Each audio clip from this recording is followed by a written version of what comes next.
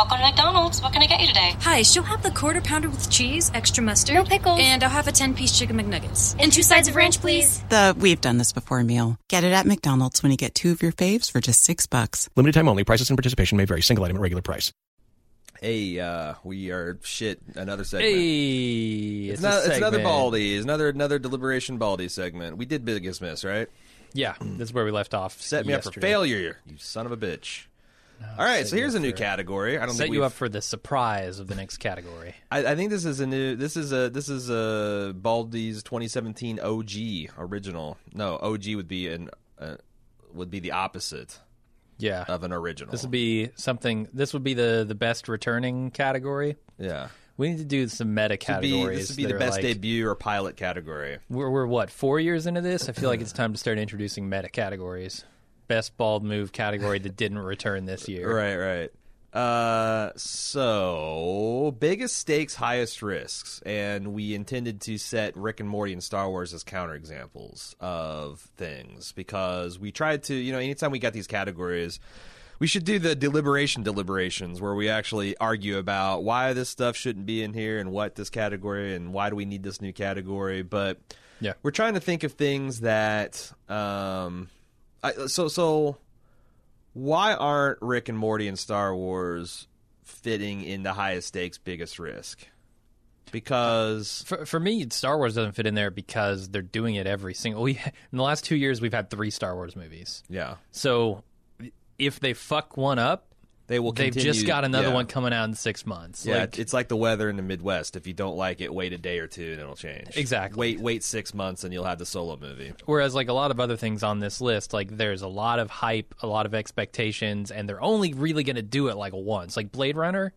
Blade Runner was a beloved franchise. Not even a franchise, right? Like a beloved film from 30 years ago. Right, there's no possible reason to remake it. No real reason to remake it, and it has such like this bar of you need to make this great or everybody's going to hate you. Yeah. Star Wars doesn't feel like that anymore to me because they're going to make these things once a year for the rest of your life. Yeah. Or until they stop making money. And the same with Rick and Morty. Rick and Morty in the pilot episode was conceived as a long-running 100 years Rick and Morty. Like, they're... Rick and Morty will always come back so long as it is popular and it gets good ratings, although more on that here in a minute, perhaps. No. But so let's talk about The Leftovers. What was the highest stakes risk of The Leftovers? I feel like this is a very personal one for us in this category because The Leftovers is not a huge show, right? There's not like a billion people watching it like Game of Thrones. So if they completely fuck it up, not that many people probably care, aside from me, you, and probably Damon Lindelof. Right. And I felt But the biggest risk part of it is, holy shit, what if Damon Lindelof bungles the end of another series? Right. Especially like since Lost was bungled. The sublime thing about it is both seasons previous would have been admirable series finales. Right. Like they could have ended season 1 at the end with... the fire, the big... Well, no, even Nora coming home and finding the baby, and look at that, because that's how the novel ends, and it was a self-contained story done. Season 2 had a very nice arc and wrapped up in a satisfying manner, and I remember thinking, like, if this is the end of The Leftovers, then this is a great season. So coming back on such a controversial, polarizing, small show with the reputation of Lindelof, because that's every single time he came back, it's like, even though I had a lot of faith in going into the 3rd season, it's like, man, is he going to continue to be able to resist the temptation of sticking to his sci-fi, sticking to his guns and keeping it about the human element and the meditation on grief and depression and not try to explain things and not try to sci-fi things up. And in my estimation, succeeded. It seems like that's certainly the majority view. Yeah, and it got harder every year because every year the show got better. So, like, my expectations and going as the universe into season built, 3, there was less. There was much more. He was They painted themselves into a corner with that show, right? Because every year you go by with Kevin doing weird shit, it's harder and harder to not explain that or to. That's true. Yeah. You know what I'm saying? Like it is like this crazy trapeze thing that they just kept on building higher and higher. Right. So.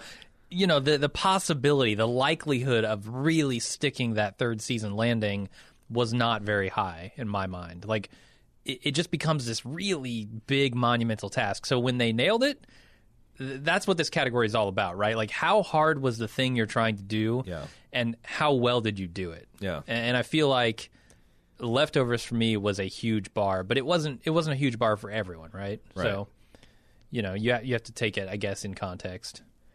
Stranger Things 2 was another one a lot like The Leftovers, where the Duffers had over a decade, however long they've been thinking about science fiction together, to come up with this fantastic universe and story, this love letter to 80s science fiction and Steven Spielberg, and then to turn it around in less than a year and bring it back and try to please everyone and hopefully go bigger and better. And I was scared because I listened to them on the Harmontown podcast like a month or two after Stranger Things had wrapped, and they were like, "Yeah, no, this is scary shit. This is following up your freshman album with the that you've had years to work and polish and write songs and come back with the sophomore." And they didn't have to, because Stranger Things, again, was a completely self-contained story. It did have breadcrumbs that could be easily interpreted as, like at the end of Jaws, if they had another fin that goes duh-dump, does that mean there's another Jaws, or just like, hey, stay out of the water because there's still sharks in it? Right. Like when Will does the thing at the end, that could just be like, like the stinger at the horror film that lets you know, hey, you got to still sleep with the closet doors closed and don't look under your bed. And and they did it. Yeah, and where like Leftovers was a really personal thing for me, like the personal bar, Stranger Things was a public bar. Like, holy shit, that show got so popular so fast overnight. And it was, in my mind, like almost a perfect season of television. Yeah.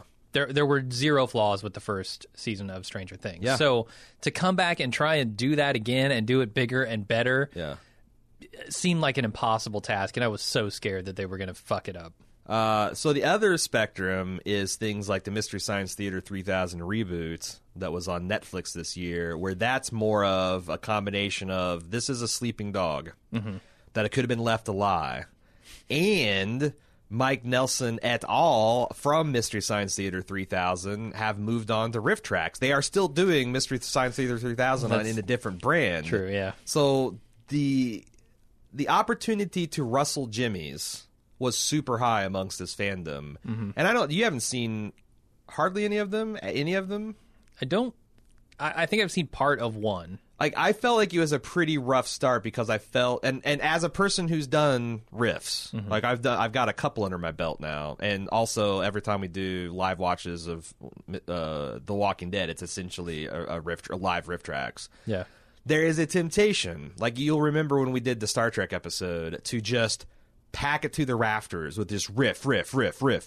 Oh, it's been 15 seconds, so we got to force a riff in there. Yeah, if you do that, it does a couple things. Number one, it destroys any kind of rhythm. Like if you say something funny and you don't let it kind of land and you don't have a build up to it, then it's like, it just becomes white noise. And I felt like a few of the early ones had that kind of nervous, not quite sure of ourselves that we've got the best material, like shove it all in there. And then later ones got real good. In fact, the Italian Hercules is some of the best. Like, it's probably a top 10 of all time, Mystery Science Theater 3000, in my opinion. And I always, most of the time, I thought the host segments of Mystery Science Theater 3000 were pretty cringy. Yeah.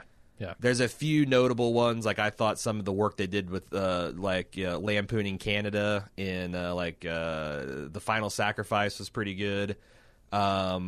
But a lot of them, it's just like, Jesus Christ, can we just get back to the riffing? I thought most of the host segments here were solid, and that helps that you had Patton Oswalt and, God damn it, the Guild girl. Felicia Day. The other guys were just okay, like the central star of Mr. Stein's has always been kind of a schlubby guy who's not particularly charismatic. And there's a little bit bigger budget. Like they execute the low budget science fiction at a much higher budget. Does that make sense? I know because I've seen it. So yes, I get what you're saying. But it's tough to explain. Yeah. But no, I thought I thought it was good, and that's kind of an amazing Blade Runner 2049. Yeah, I mean, I kind of talked about it, but it's this beloved movie it's only been done once, and everybody loves it who's seen it, and there's no real reason to bring it back other than we want to cash in on what we had with Blade Runner. And you're going to bring it back with it's not even a Ridley Scott film? I don't know. I don't know if that's true. Is that true? No, I was making, it's not a Ridley Scott film. It's Darren Aronofsky, wasn't it? Okay. I don't know. I legitimately don't know. So I was like, that was another risky element that you're going to come back with it'd be like if someone just came back and made a Star Wars without George Lucas before. It's Dennis Villeneuve who made it. Right. But yeah, I felt like it was super risky because Blade Runner, everyone loves. I watched Blade Runner again, and the parts that really hold up. There's other parts that maybe don't hold up as much, but it's still such an influential piece of science fiction filmmaking. Bringing it back is, sometimes you get nervous about disturbing those kind of remains. And I think of all of the questions, I guess, that people had leading up to the release of it, about what part... Harrison Ford. What is his name? Deckard, yeah. In the movie, what part he was going to play, whether he's going to be a replicant or not, and there were like a lot of opportunities to really fuck that up. Yeah. And I don't think they did. I think Blade Runner 2049 was a really good movie. So, and then finally, John Wick. No, absolutely no reason to make a second John Wick. Right. In fact, no reason at all. Like just coming up with the motive, the first John Wick was such a pure action film, and that it had such a simple concept. This is a man who had lost his wife, and she bought him a puppy to deal with that grief, and some asshole in the form of Theon Greyjoy murdered his puppy and fucked up his car, and he just spends the rest of his film making good on that red, getting that red out of his ledger, or putting more red into lots of people's ledgers, and it was this very tight, like self-contained thing, that didn't need any more story, and I don't know that John Wick 2 was as successful, but it certainly did not disgrace itself. And it sets up what could be a potentially very cool trilogy. In fact, if the third one is not a disgrace, it's probably his most successful trilogy. Yeah. I mean, it certainly wouldn't be like Speed. Well, he was smart enough to. I'm talking about I'm compared to The Matrix. Right. Like, I think The Matrix is way better than John Wick, but Matrix 2, I think The Matrix 2 would have been okay if Matrix 3 was not just a completely. But it's a much harder thing to do. Much harder than just Keanu's going to go kick some ass. Yes. I will say that making Matrix 2 and 3 would have been on the highest stakes, biggest risk. It just wouldn't have paid off, maybe. Not quite as much, because the end of The Matrix is a self-contained movie. Neo was now a superhero. That's a cool concept to think about, but you didn't need to follow it up. Right. The machines are done. Yeah. Neo's going to go kick their ass. So we got 5 contenders for this here category. It's tempting just to maybe is anything going to change? And also, how do we score this? Is this the best? Is this the best of this category? In which case, why are we not giving the leftovers? Or are we got some kind of velocity between the stakes and the payoff? Yeah, absolutely. Like how crazy of it was how crazy was it of a thing to do, and how well did they hit it? How well did they nail it? And for me, I don't know that honestly, sheds much more light onto the situation because what do you think was the biggest risk? So the leftovers is not a huge risk to me because they'd already done it once. Personally, it is for me. But to the audience at large, I don't think it was even on the radar. Right. So many people could not care less about the leftovers. I just don't think it was that big of a risk. Now, there is the argument to be made about Damon Lindelof himself, right? Like, you come off of Lost and you do this as a follow-up thing, and then suddenly you bungle the end of this. Right. Now especially you're talking about... You would kind of shook in that monkey the previous 2 seasons. Every time you go through... But that monkey was he didn't die. He was in the green room the whole time, waiting to be called back out to jump right back on your back. Right. And you just invited it. Yeah. You invited it and said, "Nah, monkey. I'm going to stand here with my back turned to you, but you're not going to jump on it." Right. With a handful of bananas in my front pocket, and just stay off my back.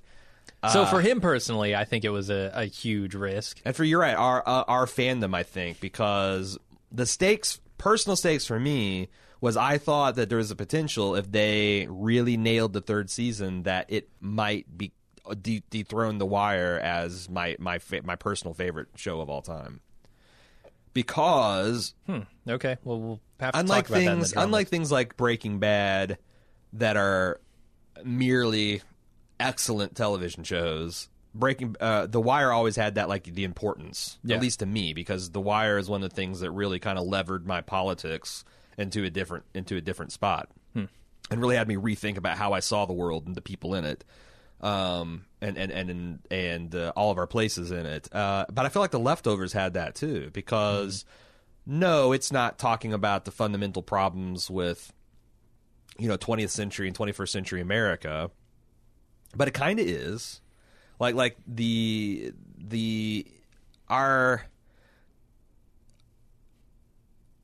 our emotional maturity as a people and a nation, I don't know, has grown as fast as our interconnectedness. So, like, we are being asked to be more empathetic and understanding more than ever before, but we still have a lot of the Puritan and button-down 50s that, like, survival kind of like, just what are you whining about? Pick yourself up and keep going. Like, we are becoming aware of trauma and post-traumatic stress and how it can really cripple people.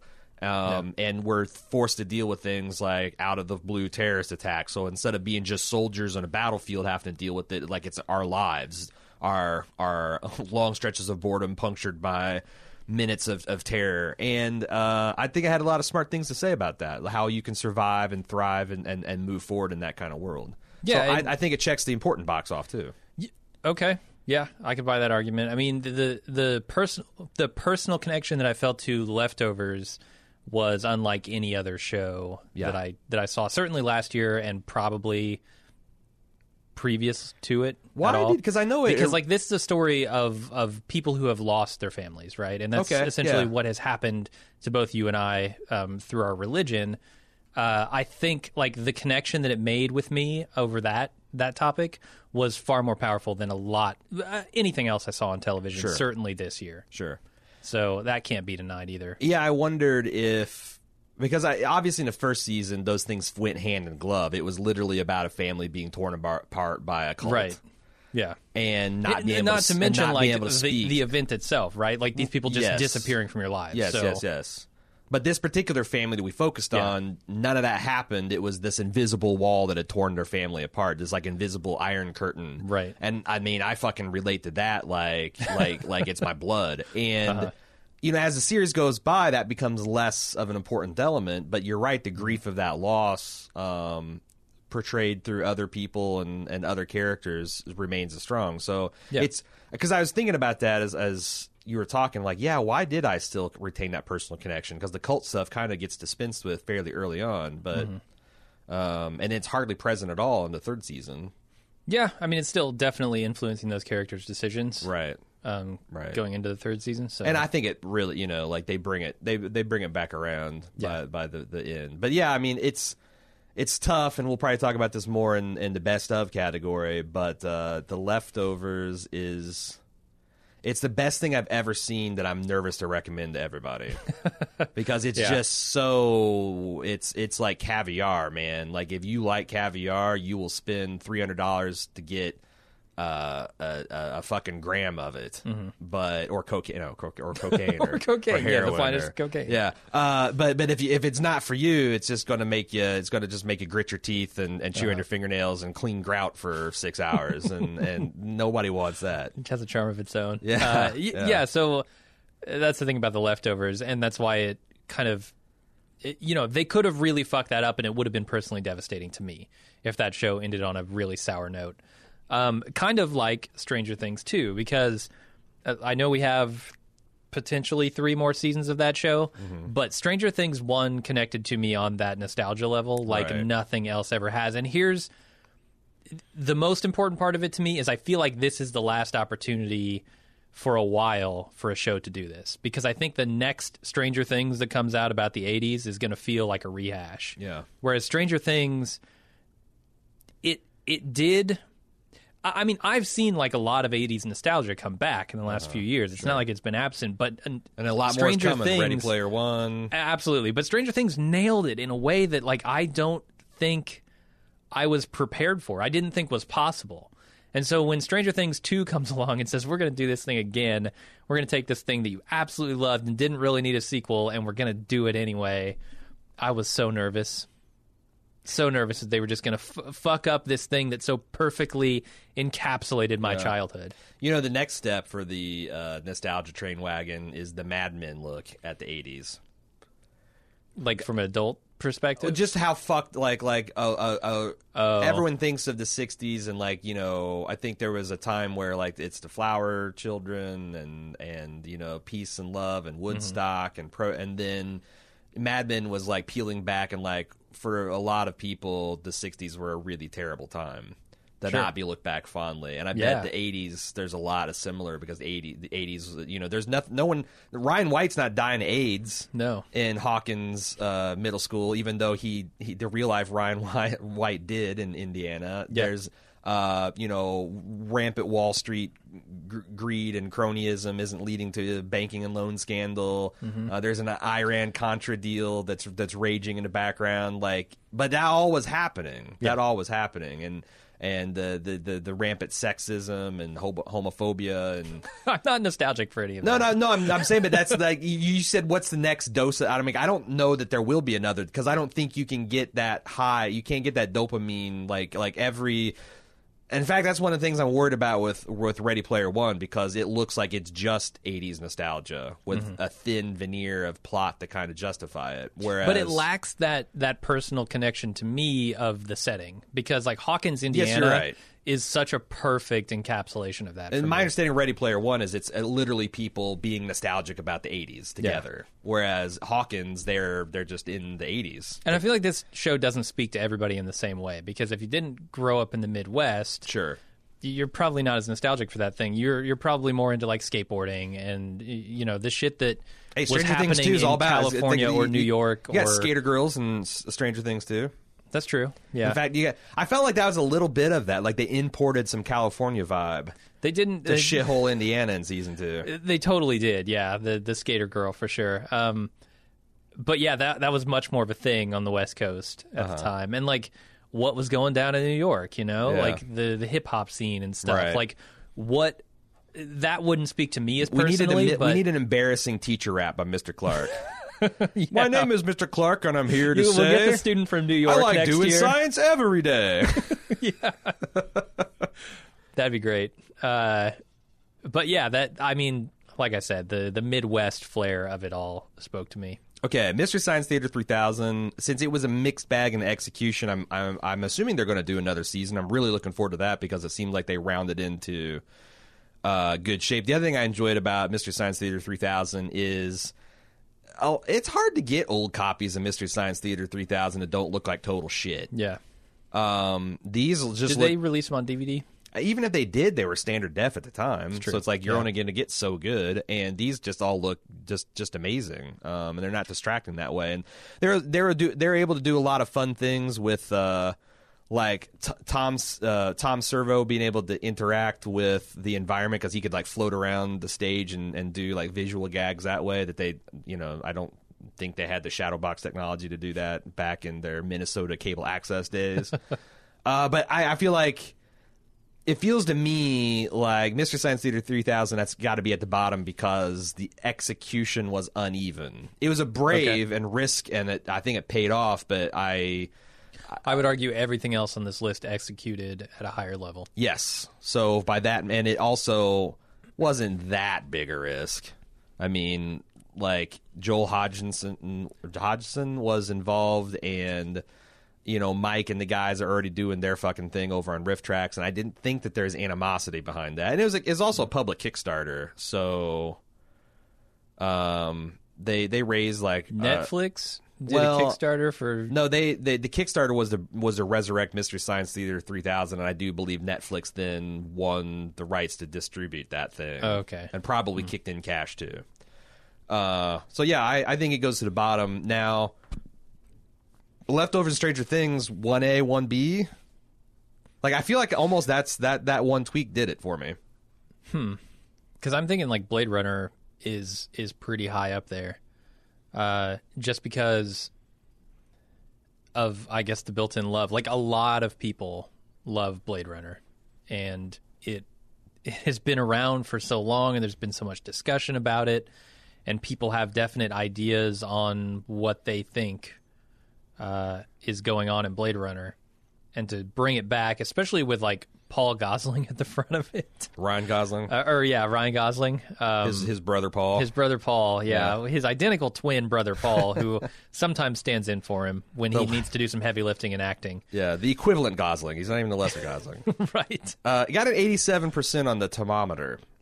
Okay. So I feel like, because I thought I remembered that this was a little bit more controversial. 81% on the audience score, so like it did seem almost to get universal praise. I know there's some people that had problems with it, but I enjoyed it. I mean, fuck, I love science. I actually thought it surpassed the original Blade Runner. Right. I feel like a lot of the criticisms are nitpicks. Like, yes, we don't like that you explained this stuff with Deckard, or it's slow, or it's slow. Yeah. Well, even you said I had a huge problem with some of the pacing, and whereas I thought scenes. The pacing was vital to the point they were trying to make. Right. But I mean, thematically, it's hard to really knock that movie. But you're going to put it higher than Stranger Things? I don't know. I mean, the bar feels a little bit higher to me just because Stranger Things is such a new, recent occurrence, whereas like Blade Runner has this built-in love over decades. That's true.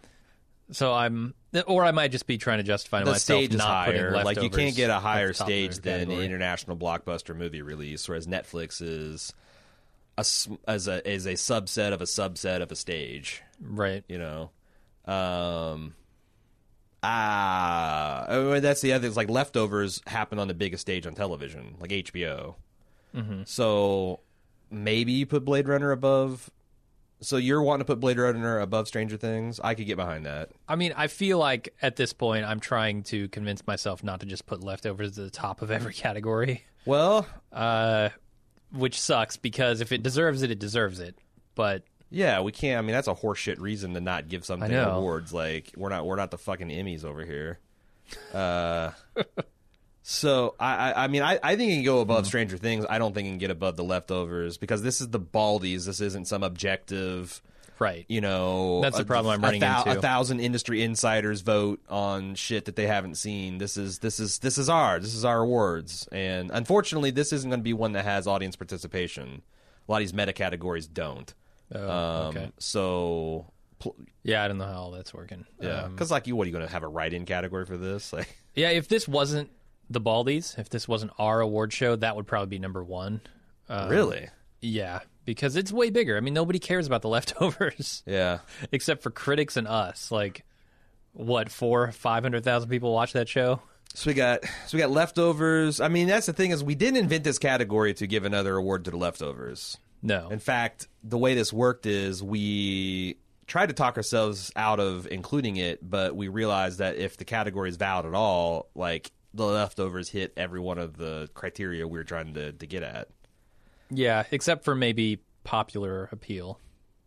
Well, but that's popular appeal's not part of it. It's just how high of a stake is it in your quality versus how much. Did you have a 3-season contract? Did you commit to like? I mean, hype. I think is part of it, though. Yeah, it has to be a combination of how high you are stepping off of a platform and how much you have to step off that platform. Like Blade Runner satisfies both of that because it's a widely acclaimed film that has been dormant for years. Nobody was clamoring. There's not an online petition. Right. There's not a studio trying to resurrect it for a franchise. This is you walking off a cliff because you want to. And I think season 3 Leftovers is the same way. You're right. It doesn't have as high of exposure, but the quality cliff, like season 2, The Leftovers was, I said at the time, was the best fucking season of television I'd ever seen. Yeah. The only reason I wasn't giving it the best series is like, well, I mean, it's fucking 2 seasons versus The Wire's 5. That's kind of shitty. Right. To do to Simon. But yeah, now it's got 3 seasons. I think I'm ready. I think that's the other thing about this Baldies is I do believe I'm ready to say that The Leftovers is now. Whoa! Save it for the drama category. No, I'm talking about. I mean, who knows if it'll win this year? Oh, come on! Who knows if it'll win this year? But okay, if it's the best thing you've ever seen on television, period.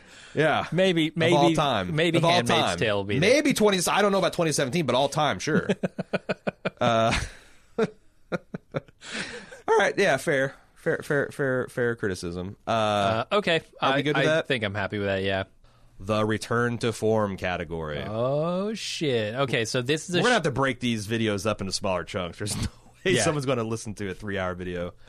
I mean, we could do that now if you want. Do you want to? Because I feel like I think we already fucked up. We need to broken it up earlier. So I'm cool with keep running the cameras. I just think we need to. Sure. You have okay. So return to form.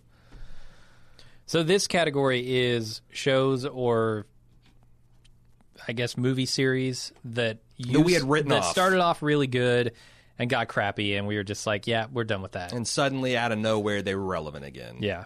Fargo.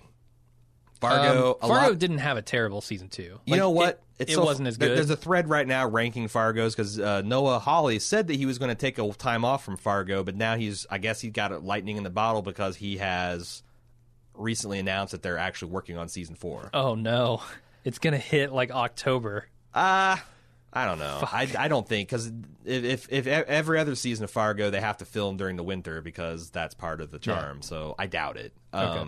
But yeah, so Fargo season 2, and this is very controversial. But if you listen to our podcast, we didn't like season 2. We didn't like especially the way it ended. Not as much. Wait, certainly. Season 2 is super good. That the climax completely left us. Yeah, cold. that alien shit was no, not my thing. Season 3. The first 3 episodes tried really damn hard to run me and Jim off. Yeah. And then by doing a lot of really interesting international geopolitical economic themes, turned out to be one of the more important things that I watched and having a truly menacing villain. Yes, David Doulis. Disturbing and disgusting. And like menacing. I had to turn my eyes away from the screen at this man's mouth on several occasions. Yeah. It had Ewan McGregor playing a twin character and doing very good space work with that, and characterization aided and abetted by some heroic facial prosthetics and wigs. It had Carrie Coons playing a very reserved and generous performance where she, like, I thought the Carrie Coons was just going to eat everyone else alive. Mm-hmm. I think she could have, but that wasn't her character and what she was there to do. Right. Yeah, it was fucking, it to me, there again, is another one where, like, I was like, not super excited about Noah Hawley and starting to think, like, you know, with our body work that we've seen of him, you know, starting to think like, okay, not sure if this guy is going to be any more than what I'm seeing already. And then he came with like Legion and Fargo season 3, and it was return to form. Mm-hmm. So that's why he's on this list. And again, I know this is a minority opinion. I was just browsing on the forums on Bald Move, and people were ranking the seasons, and I think I'm the only one that went 3, 1, 2. Huh. I know I was the only one that I was the first one. Was like, well, I guess I'm a weirdo, but 3, 2, 1, baby, or 3, 1, 2, and I don't. A lot of people will be like, well, you're just a fucking idiot, and Fargo 2 was so much better than Fargo 3, but this is the Baldies, not the everybody's. So Fargo is on there. Mr. Robot, I think we already discussed. Yeah. In fact, some of these things, like what did we end up doing with the Biggest Surprise? Trying to think, like, if the young Pope was going to win the Biggest Surprise, maybe we should get Mr. Robot and Star Trek Discovery off there, because why what's the argument for Mr. Robot and Star Trek Discovery being on the return to form? Because return to form implies it's a surprise, right? Like, isn't that just double dipping for them? Kind of, yeah. I think you're right. For the same reason we took off the one I can't think of. I think I stopped taking them off. We might have to clean that up for the actual show. Yeah. But I'm going to... So I guess I'm going to put asterisks on that. Reopen the biggest surprise date or debate. No, I'm just going to put... I'm going to italicize things that are more of a return to form. And then we will see what happens. So Fargo, Mr. Robot, we already everything we said stands for this. If you didn't listen to that segment, essentially we thought Mr. Robot 2 was a disappointment building on the promise of Season 1, and Season 3 found the way to take the threads that were important from Season 2, make them even better, and pay off both the crazy speculation people had put on and also the hopes for a more mundane, rooted in reality show in a way that I didn't think was possible. Like, I thought some part of the fan base was going to be alienated. Mm-hmm. Like the Doctor Who either there's going to be the Doctor Who timeline or Time Lords, or is going to be the autistic hackers. One of those audiences was going to be fucking livid about how things happen. They're stringing along everybody, and I can tell you this is going to be a lost scenario where we get to the end and one of two things happens, and the audience and half the audience goes fuck this show, half the audience goes yes, that's exactly what I wanted. Counterpoint, leftovers. Okay. Because there was a minority of the people, and it's a very small minority because it was a small audience to begin with, but a small minority of people said they're disappointed, but the majority of people, whether you thought one thing or the other happened, still loved the way that everything came together thematically and emotionally. They left it ambiguous in a way that I don't think Mr. Robot can do, because Mr. Robot is talking about very concrete things here, right? True, and Sam Esmail said, this is going somewhere. I've got big plans. Right. Where Lindelof was like, fuck everyone. There's nothing supernatural here. There is no, I'm never going to talk about this. Yeah, so they intentionally rode that line through the whole series, whereas I think Mr. Robot is riding that line up until the moment it can't, because it has to say something. Okay. So I'm worried about Mr. Robot, but this season, they did a remarkable job stringing everyone along. And because it was so good, all of the other, what you would call like creative masturbation, just worked. Yeah. Like their weirdo episodes were fun, and like as much as we liked the Alf and Full House Mr. Robot episode, it was fun, but it was like a clown, a birthday clown walking into, Sam Esmail jerking off. Like, sure. What, whereas all the fun, crazy stuff that happened in this episode, this just felt like of a piece. And like the crazy risk taking, like the single oneer episode that was uninterrupted by commercial, like all that stuff just worked. Mm-hmm. Star Trek Discovery, again, Star Trek sucked for a long, long time. J.J. Abrams brought back it as a action franchise. Yeah, which has kind of progressively lost gas. Star Trek, I think, has returned to form. And so Discovery was an apt subtitle for it. Yeah, here's the asterisk on this one. I haven't seen most of Star Trek Discovery. I've seen like 3 or 4 episodes of it. Nobody's seen the whole thing in 2017 it's airing right now. Because, so I don't know what that show is exactly. If it's more of the action-y, because the stuff I've seen has been more of like the action-y kind of stuff. Like we're in a war, more akin to like DS9 than... It does feel very DS9 because there's a lot of morally ambiguous gray things. In fact, this is the first captain that's just not heroic. Yeah, sure. So I don't know, like when I think of Star Trek, I think of that sense of exploration and discovery and trying to do all that in a peaceful manner. In this, I get a little more of that DS9 feel, which is not bad, but it's not exactly what I think of when I think of Star Trek. But the return to form here is really just how good it is, right? Can't we get back to a utopian Star Trek? Like, is it about like is there aspirations? Like, is there nothing if you look out in the world scene that someone could say here? We fixed it all. Here is here's a vision of the future where everyone's getting along, and we can talk about social issues in like a future construct where a wiser, futuristic person can tut at what we're doing in the 21st century, and I don't know. Like, call me a crazy dreamer, but I would like for Star Trek, its next series, to be back to more Roddenberry roots. Maybe you can't go back. Maybe you can't. I would like Star Trek, the next series, to be That's what it should be called. Star Trek: The Next Series. Just completely automation based. Like why are we sending humans into space? It's an automated starship. Let's just send. We've got these amazing computers. Let's use them. That'd be a terrible show. It would be. Always... Wait! You're telling me that a bridge crew manned strictly by datas would be a bad show? Well, why would you even make them datas? They should just be automated systems of the Star Trek, the ship. Because it'd be a bad show otherwise. Right. Like your idea is like this. Like is this like there would not even be a bridge set. It would just be like a circuit board. No, it'd be the Borg cube. It'd be without isolinear the Borg. chips, and it would like run into some space phenomenon, and there'd be long silences, and I don't know. There'd be no English. It'd just be... It would be interesting to visualize. Like, okay, so set Star Trek 1,000 years in the future, where the Enterprise is a bioorganic organism. Okay. Like imagine Captain Picard as the Starship Enterprise. I've seen him as Locutus. I don't really like him very much. There's no crew to bark at. Like it's almost like a first person account of this Char Child exploring the galaxy. Mm-hmm. I know the Next Generation did that. Like there is a living starship, and they cesarean section the baby out of it, and like I want to see that thing story. All right. Anyway, Always Sunny. Always Sunny in Philadelphia, in my opinion, was running out of steam coming into its latest season, and there was just as many misses as there were hit episodes, and this season was a return to fucking hilarious form.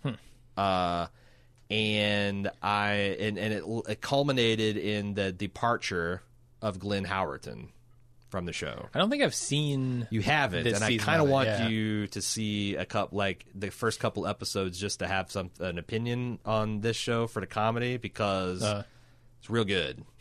It's real good, and you're the one that got me into this show. Yeah, I catch it on Netflix, so I'm right. That's behind. why you're a year behind. Yeah.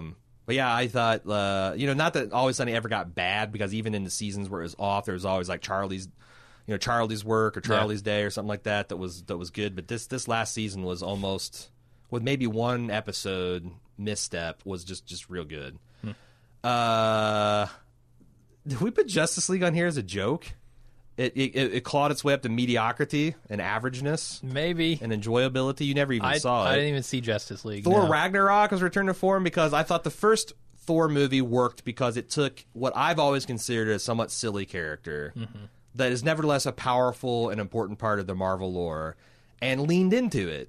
You know, he came to Earth spouting Shakespeare and looking like fucking, the greater Hemsworth with long hair, and Natalie Portman treated him accordingly. And then Thor, the Dark Elves bullshit came out and went way emo and important, and Lord of the Rings, and it was a snooze fest. And Thor Ragnarok took the Clippers to Thor, put him in a buddy film with the Hulk, and injected a whole bunch of Guardians of the Galaxy fun up its ass, and it was great. I thoroughly enjoyed myself. Thor returned, like never taking back to any kind of serious roots ever again. It's tough for me because I haven't seen the second one, so Thor has always been pretty good. You don't need to. Okay. The Foreigner.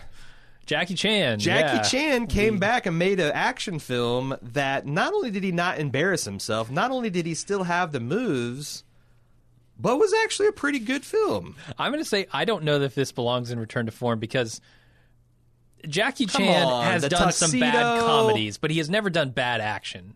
Jackie Chan always does really good action, and that's what he is. Like, he's an action star.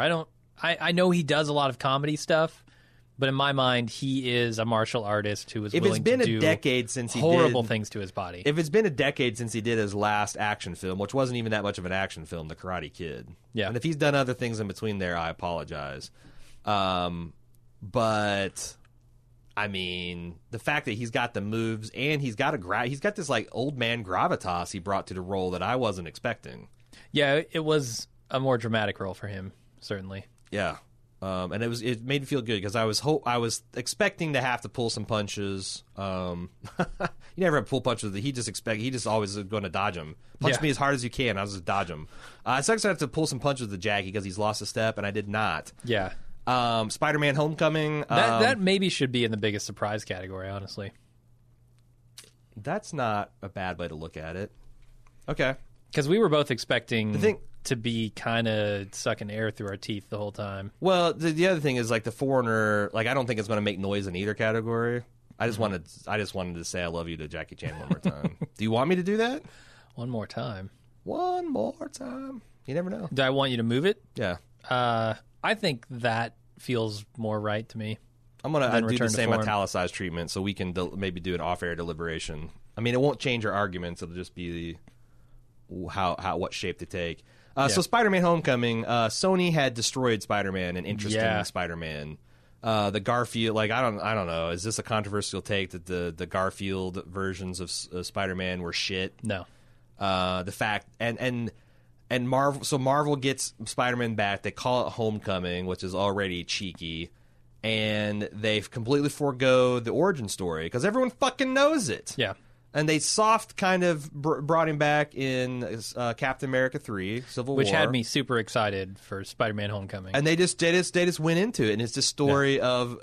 it's essentially a Spider-Man 2 kind of film where he's got to deal with his... I mean that's what Spider-Man's always been his best, is when he is an unsure of himself teenager...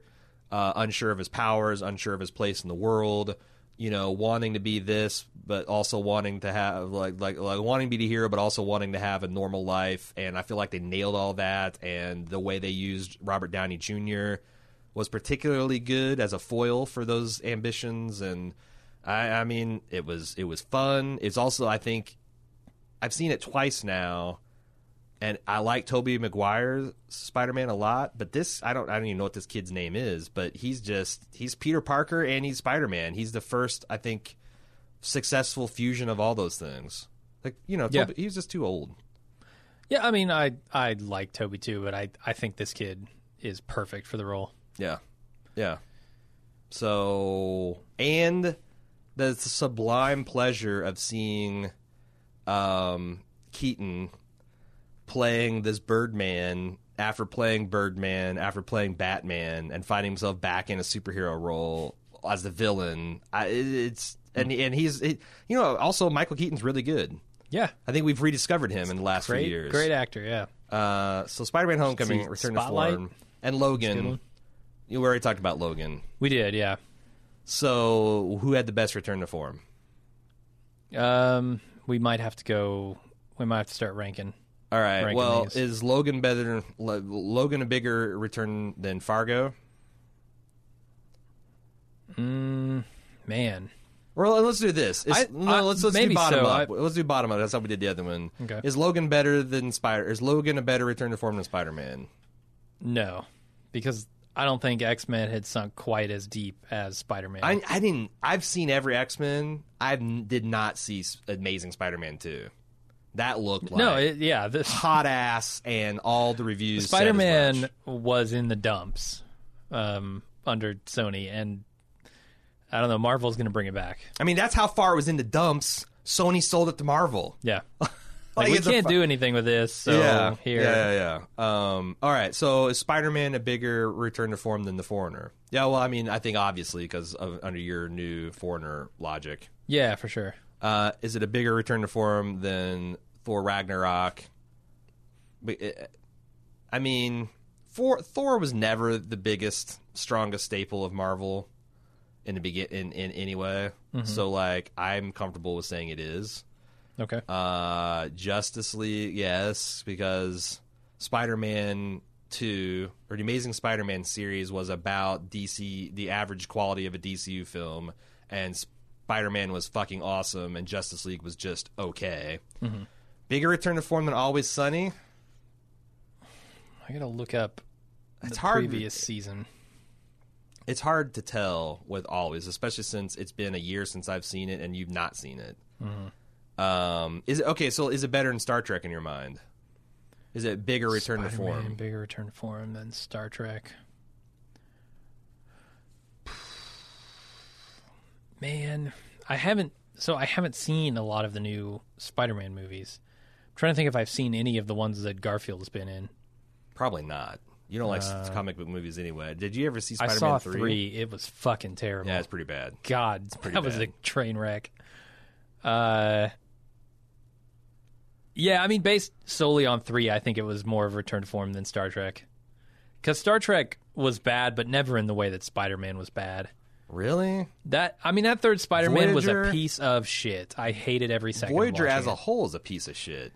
And I don't like Voyager, but there are some good episodes in Voyager. Maybe it's just the sheer amount of it. Like, you can pick out some kernels that are okay. I was going to say, because like, there's always Tobey Maguire's like weird Venom dance that he did in 3. I thought was pretty funny. Really? Yeah. I hated every second of that movie. Really? Yeah. Okay. Especially the dancing parts. Okay. So bigger I would put it up there, Mr. but Robot. I mean, this is both of our list, right? So if you want to make an argument for Star Trek being higher.